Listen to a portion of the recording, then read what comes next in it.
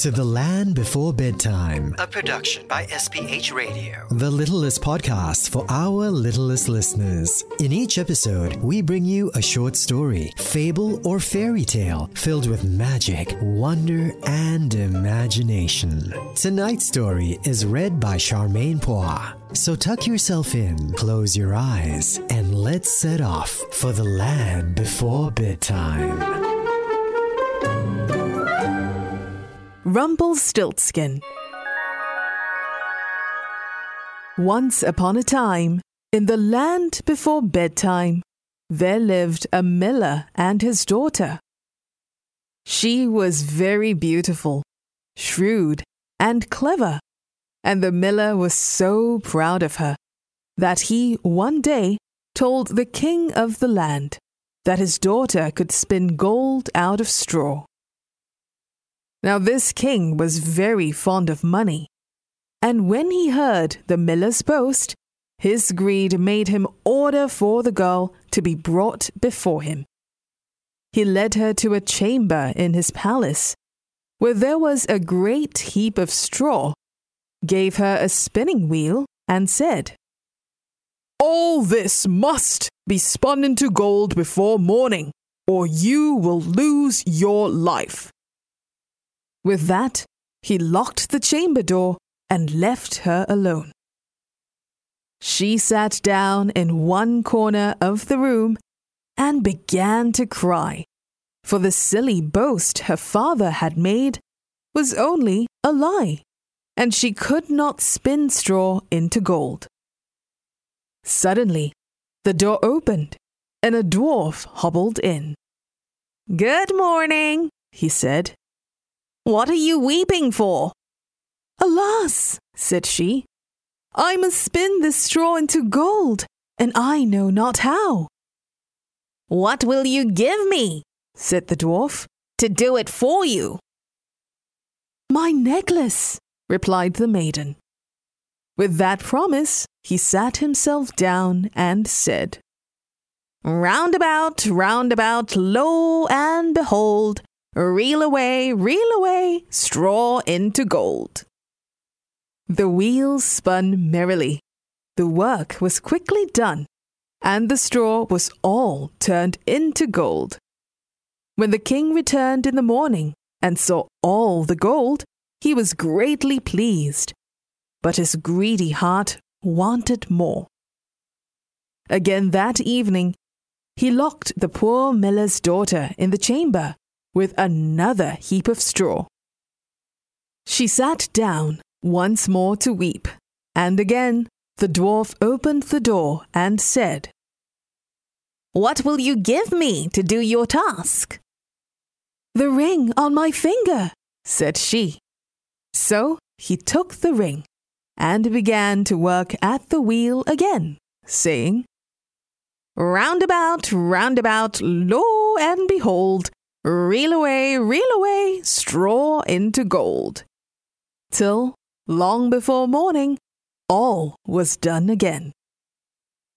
The king was greatly delighted to see all the glittering gold, but as greedy as he was, he brought the miller's daughter an even larger heap of straw, and said, "Spin all these into gold tonight, and if it is done by the morning, you shall be my queen."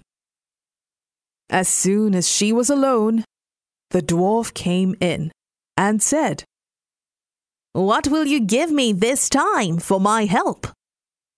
"I have nothing left," said she. "Then promise," said the dwarf, "that you will give me the first little child that you may have when you are queen." Knowing no other way to get her task done, she said she would do as he asked. Round went the wheel again, and the straw was again spun into gold. The king came in the morning, and finding all he wanted, was forced to keep his word. So he married the miller's daughter, and she really became queen. Months passed, and by the time she had given birth to her first little child, she had forgotten about the dwarf and was very happy. One day, as she was sitting and playing with her baby, the dwarf returned. Remembering her promise, she cried, saying she would give him all the wealth of the kingdom if he would let her keep the child. She cried so hard that he finally said, "I will give you 3 days' grace, and if during that time you tell me my name, you shall keep your child."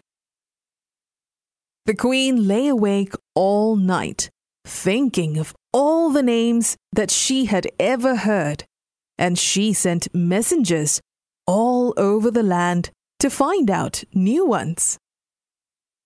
The next day, the dwarf came, and she began with Timothy, Benjamin, Jeremiah, and all the names she could remember.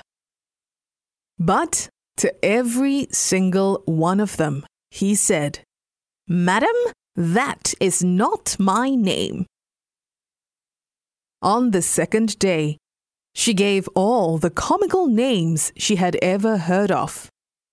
Bandylegs, Hunchback, Crookshanks, and so on. But the dwarf still said to every one of them, "Madam, that is not my name." On the third day, one of the messengers came back and said, "Yesterday, as I was climbing a high hill among the trees of the forest, I saw a little hut. Before the hut burnt a fire, and round about the fire a funny little dwarf was dancing upon one leg, saying, 'Merrily the feast I'll make. Today I'll brew, tomorrow bake. Merrily I'll dance and sing, for next day will a stranger bring. Little does my lady dream, Rumplestiltskin is my name.'" When the queen heard this, she jumped for joy, and as soon as the dwarf came, she sat down upon her throne with the baby in her arms, as if it was quite ready to be given up. The dwarf cried out, "Now, lady, what is my name?" "Is it John?" asked she. "No, madam." "Is it Tom?" "No, madam." "Is it Jemmy?" "It is not." "Can your name be Rumplestiltskin?" asked the queen slyly. So angry was the dwarf that she had the right answer, that he stomped his right foot in rage so deep into the floor that he was forced to use both his hands to pull his leg out. Then he had no choice but to make the best of his way off, while everyone laughed at him for having had so much trouble for nothing. The end.